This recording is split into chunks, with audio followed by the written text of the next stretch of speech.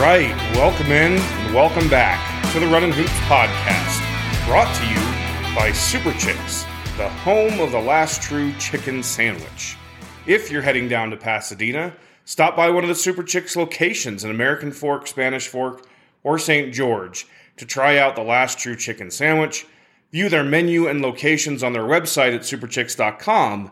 And remember, it's chicks with an X.com. On today's episode, I reveal my first Pac-12 power rankings of the 2022-23 season, bound to create lots of discussion and controversy in the Twitter sphere, and we'll take a look at which Pac-12 teams lead the way in certain statistical categories that I think are important/interesting. Plus, I'll get you ready for Thursday night's tilt against the Cal Golden Bears as the Runnin' Utes look to start 3-0 in league play for the first time since the 2014-2015 season.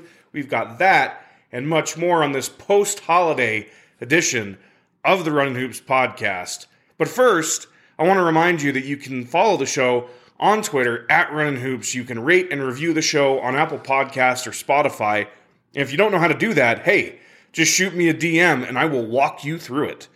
And you can support the show on Venmo at Runnin' Hoops. We've had a few donations come in the last few weeks, so I want to say thank you for those. I very much appreciate it. Also, you can read my game previews on Ute Zone and see the conversation around the Runnin' Utes there. The folks over there at Ute Zone do a great job of covering the Utes. So I wanted to shout out to that as well. All right, well, first and foremost, I hope you had a safe and happy holiday. I know many will be heading to the Rose Bowl here in the coming days, so safe travels. And if you want to keep up to speed on everything happening with the Runnin' Utes, you can do that right here on this podcast. We will be here for you. Before I get to my Pac-12 power rankings, though, I wanted to play some audio for you. This is from the Field of 68 podcast, which features friend of the podcast, John Fanta, Rob Douster, and Terrence Oglesby. They were doing a bit of a Pac-12 reset, kind of a look at the conference and where it stands right now, and they did a couple of minutes on the Runnin' Utes. And so the question was, who in the Pac-12 looks like a tournament team? They obviously went through Arizona and UCLA, talked about Arizona State, and then they got to the Runnin' Utes. Take a listen to what they said. Utah, USC, can any of them make the name? I saw Southern Cal play in Battle for Atlantis. They did not look like a tournament team. Utah, they beat up on Arizona earlier this year. Was that just a result of playing at altitude, playing at home? I think that has a lot to do with it, yes. Well, they got a lot of experience. I mean, Utah had pretty much everybody come back, and I think they're well coached. So for me, like that, they've got a shot. Utah has a shot. Tough place to go and win.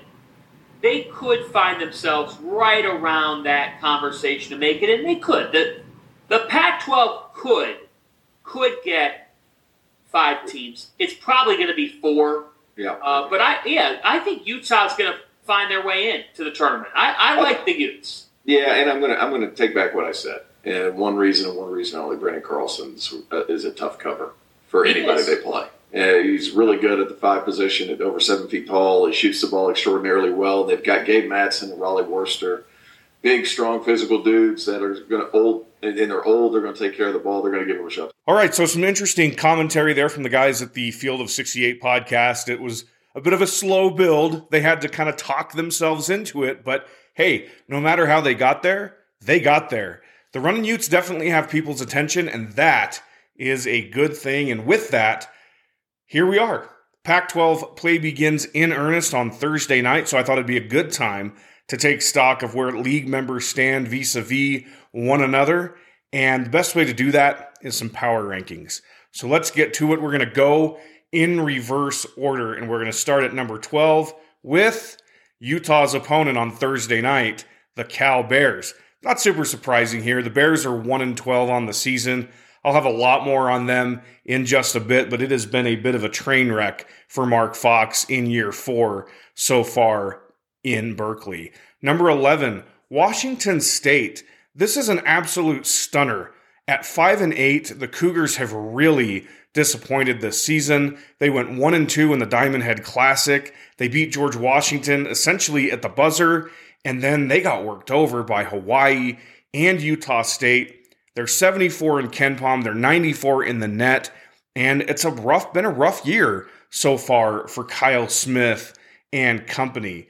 At number 10, I've got Oregon State. Yes, the Beavers have more than doubled their win total from a year ago, and that makes them 7-6. But they've got no non-conference wins of note, and they're still over 200 in both KenPom and the net. In at number 9, Stanford. At 5-7, this make-or-break year for Jared Haas is looking like a break so far. They are 0-7 against the top 100 KenPom teams that they've played, and they don't have a quality win to speak of. Now, could I see them sweep Utah, Colorado, and then beat Cal to get to 8-7? Yeah, but they just have not shown much so far this season. And, for a team that's got a bunch of 4- and 5-star guys, that's just crazy, right? Number 8, Oregon. It sure seemed like last year was the exception, not the rule, but the Ducks are off to a rough start this year at 7-6. They've got a solid KenPom number at 47. They're 71 in the net, and they've lost 2 games at home to mid-majors so far this year, UC Irvine and UVU. And look, those 2 teams are really good, but if you're going to be an upper echelon Pac-12 team and you're going to make the tournament, can't be losing those games at home. So I've got the Ducks in at number 8. Number 7, Washington. Washington is probably the most difficult team to place in the power rankings so far. They've got a really nice win against St. Mary's, and they beat Colorado as well, but they lost to Cal Baptist at home, shout out to Riley Batten, and lost to Oregon State on the road, and then they got blown out in their 2 big games on their schedule against Gonzaga and Auburn. I think the Huskies are going to be in the mix in the top half of the league, but I just need to see more out of Mike Hopkins' crew up in Seattle. Number 6, Colorado. Another tough team to figure out. They're 0-2 in league play, and they have losses to the likes of Grambling, UMass, and Washington, who are all 100 or lower in KenPom. However, they've also got 4 wins over top 100 KenPom teams, and appear to be playing better with KJ Simpson leading the way. If you go by the numbers, Colorado still probably has one of the better wins in the non-conference over Tennessee on a quasi-neutral floor. Arizona beat them, but they beat them at home. Thursday night's game against Stanford is super intriguing for the Buffs and the Cardinal, really.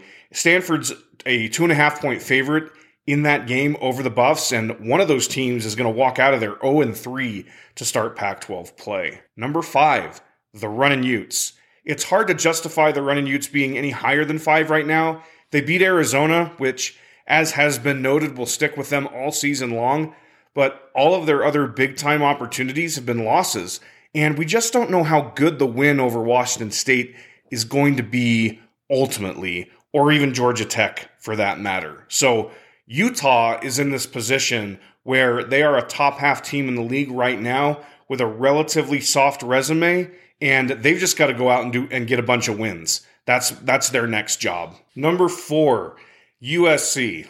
The Trojans get this spot just narrowly over the Runnin' Utes due to really the head-to-head win that they have over BYU in the battle for Atlantis. Outside of that, the resumes are actually pretty similar, though both KenPom and the net favor Utah at this point. The Runnin' Utes are at USC on January 14th, so I'm very interested to see how that one plays out. Boogie Ellis, Drew Peterson, they've been playing well, but USC just doesn't have that dude the way that they usually do inside that can really dominate for them. Number 3, Arizona State. How about that? My team picked 11th in the preseason, now up at number 3 here in my power rankings. The Sun Devils shook off an early loss to Texas Southern and ripped off 9 in a row, which included wins over Michigan and Creighton. I think everybody was ready to make Arizona State the toast of the town, and then they lost by 37 to San Francisco. But hey, you got to give Arizona State credit. That's a true road game against a good mid-major team.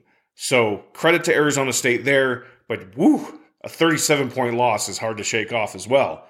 Number 2, UCLA. This one was really tough. The numbers slightly favor UCLA over Arizona, but Arizona has more wins in the non-conference that are better. While the Wildcats laid an egg in Salt Lake City, The Bruins did so in the Continental Tire event against Baylor and Illinois. And then number 1, Arizona. And no, this is not just because Utah beat them. Outside of that game in Salt Lake, Arizona has 5 wins against top 26 teams in KenPom, and many have Azuolas Tubelis as the player of the year in the league so far this year. Plus, it's their title until someone comes and takes it. Keep an eye on January 21st and March 4th. Those are their games against UCLA. They finished the season against the Bruins in Westwood, and those games, they're going to be heavyweight bouts. So there you have it. My power rankings so far this season. Agree, disagree, hit me up on Twitter at @RunninHoops. I wanted to just quickly share with you a couple of interesting data points here for teams in the league in terms of where they all stack up from a metrics perspective and what it may say about where those teams truly stand in the Pac-12 and in the college basketball landscape, or maybe I'm just reading too much into it. Okay, so the number 1 team in the Pac-12 in points per game is Arizona at 90.2. They're number 2 overall nationally in that category. The number 1 team in the Pac-12 in scoring defense is UCLA at 61.5 points per game. That's good for 34th nationally.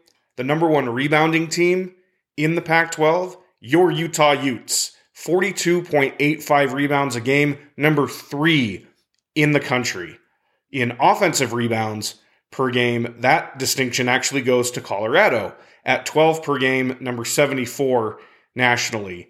3-point shooting percentage, number 1, hey, it's the Runnin' Utes, 37.5%, number 53 nationally. They eke out that category over Arizona and UCLA.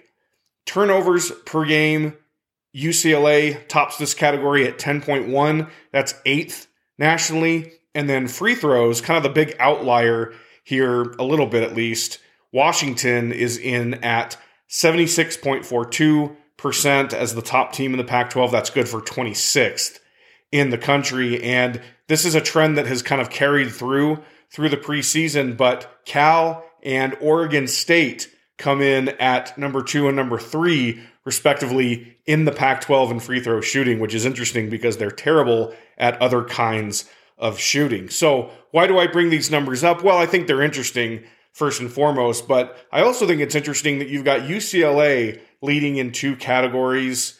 You've got Arizona leading in a category, and then you've got Utah leading in 2 categories at rebounding and 3-point percentage. And so one of the things that we talked about in the preseason, kind of in the lead up to this season, was making those small adjustments. Ben in Utah talked about it on the fan roundtable.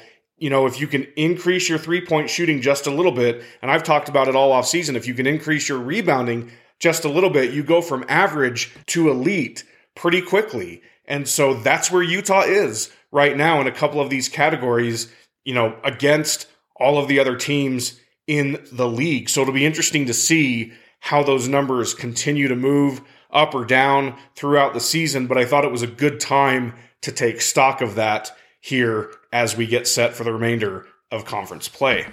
And I'll just add one more thing, you know, kind of parenthetically here, but I think when the numbers favor you as you go throughout the season, that's also going to help you from a perception standpoint, right? Like all of Utah's games, or at least most of Utah's games, are going to be on Pac-12 networks, right? And so a lot of people aren't going to be able to see those games. And so they're going to be relying on KenPom and, you know, ESPN BPI and obviously the net ranking and other things like that. But if they start to look at some of the bigger metrics and say, oh, gosh, Utah's the number 3 team in rebounding, Utah's a top 3-point shooting team, they're going to look at them as a worthy team of some kind of postseason. Again, be that the NCAA tournament or the NIT. And so I think that keeping themselves in the conversation relative to the metrics is only going to help them as they go throughout the remainder of conference play. All right, up next, we will take a look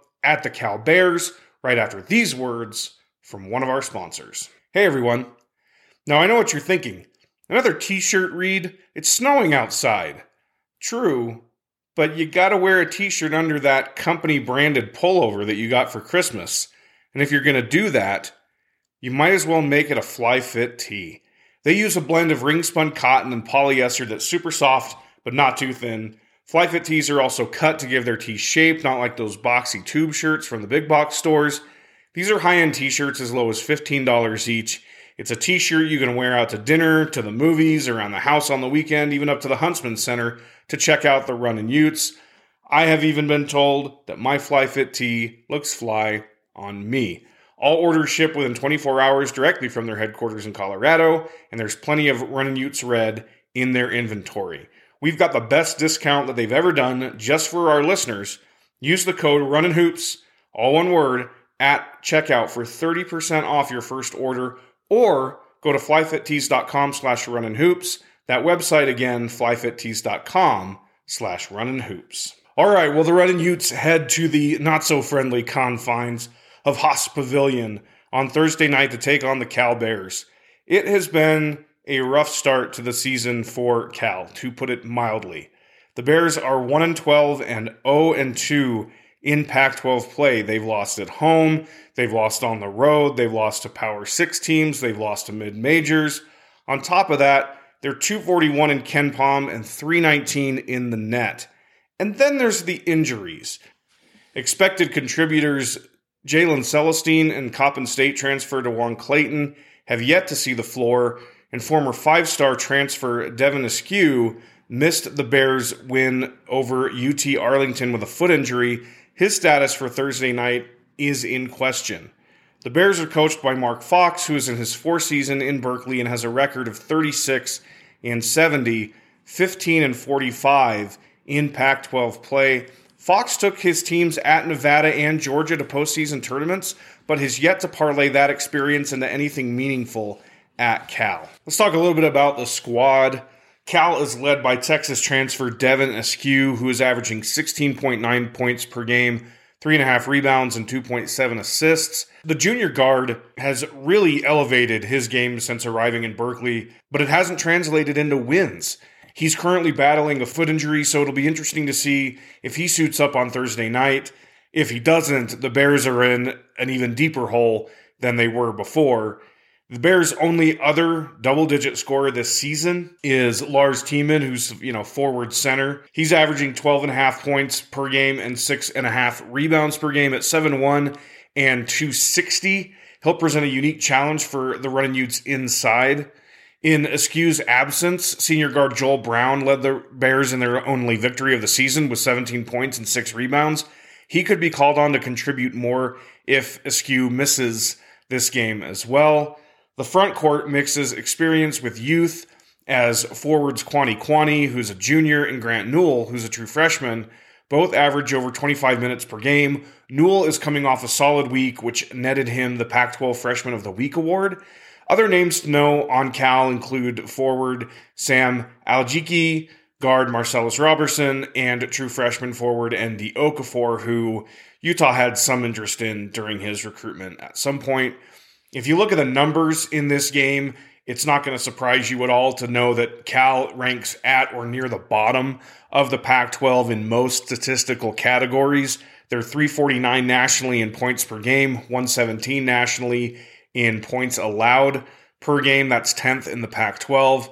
332 nationally in rebounds, 300 in offensive rebounds, 348 in three-point percentage, and 257 in turnovers per game. Interestingly enough, the Bears are second in the Pac-12 in free throw shooting at 76.9%, which ranks 31 nationally.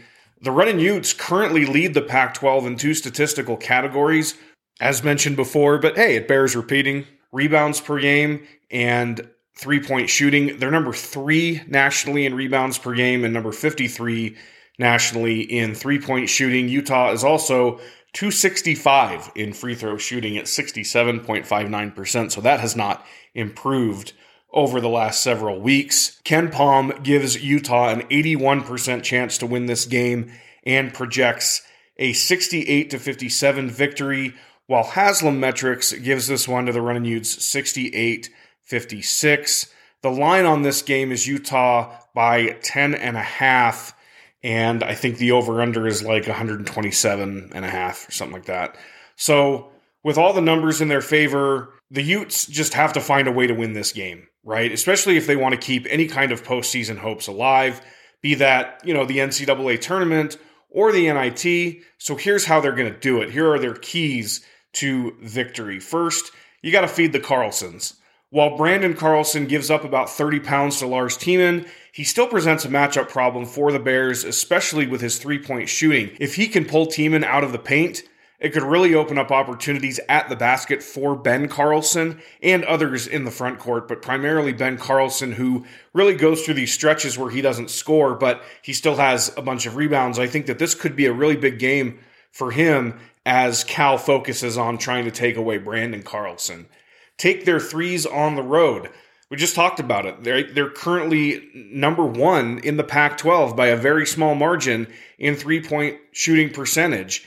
And with 3 players on the team shooting 37% or better from beyond the arc, the Runnin' Utes are going to need to bring that shooting on the road to ensure victory, not only against Cal, but against Stanford, though we'll get to Stanford on the next episode.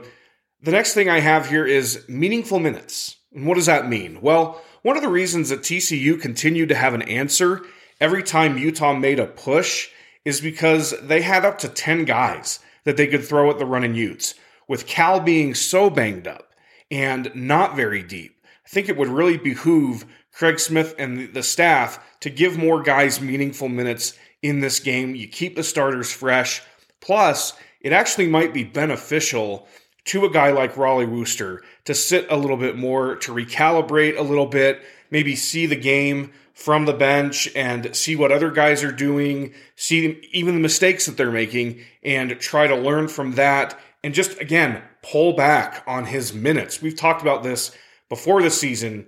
As the season started, he can't be getting as many minutes as he is because he's getting gassed and he's making mistakes. And so this would really be a good opportunity, I think, to pull back on his minutes just a little bit and give guys like Will Exact, Mike Saunders, Boston Holt, some of these other guys more minutes in this game.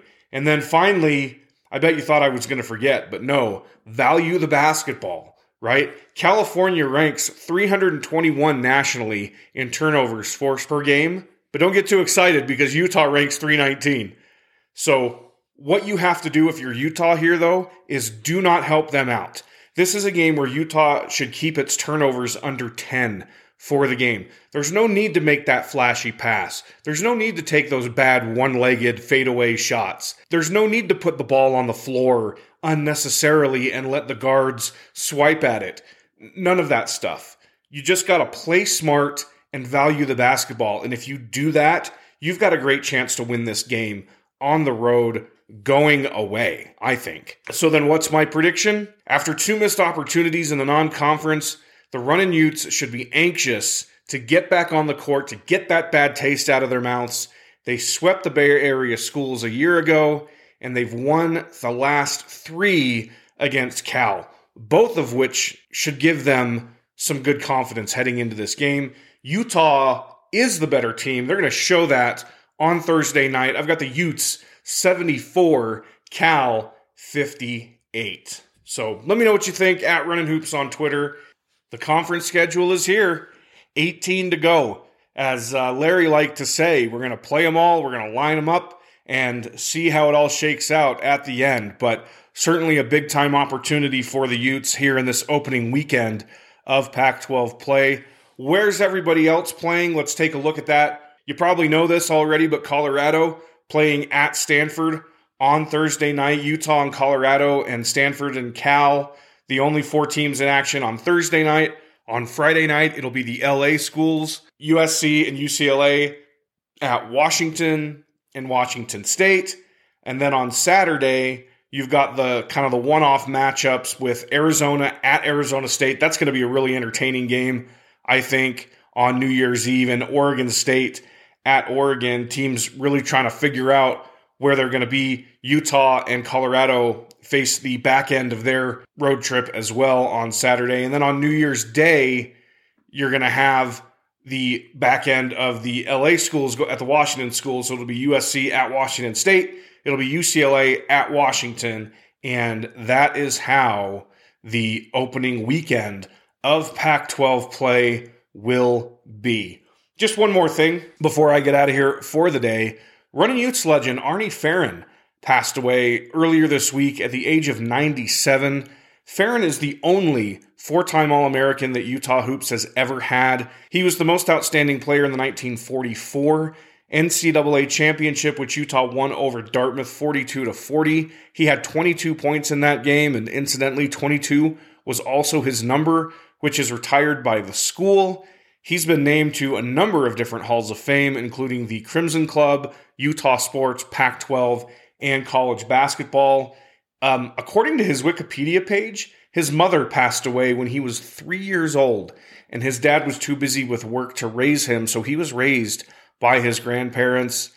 97 is a heck of a run, that is for sure, but I just wanted to make mention of that. Farron, obviously a legendary Ute. He had a lot of involvement with the program over the years. He was the athletic director at Utah and had other roles throughout his life. And so rest in peace, Arnie, 97. Not bad at all. But that is going to do it for this episode of the Runnin' Hoops podcast. I want to thank you, as always, for listening. You can follow me on Twitter at Runnin' Hoops. You can rate and review the show on Apple Podcasts or Spotify. And, of course, you can support our NIL efforts with Brandon Carlson on Venmo at Runnin' Hoops. But until next time, I'm Andrew Crowley. This is the Runnin' Hoops podcast. And as always, go Utes.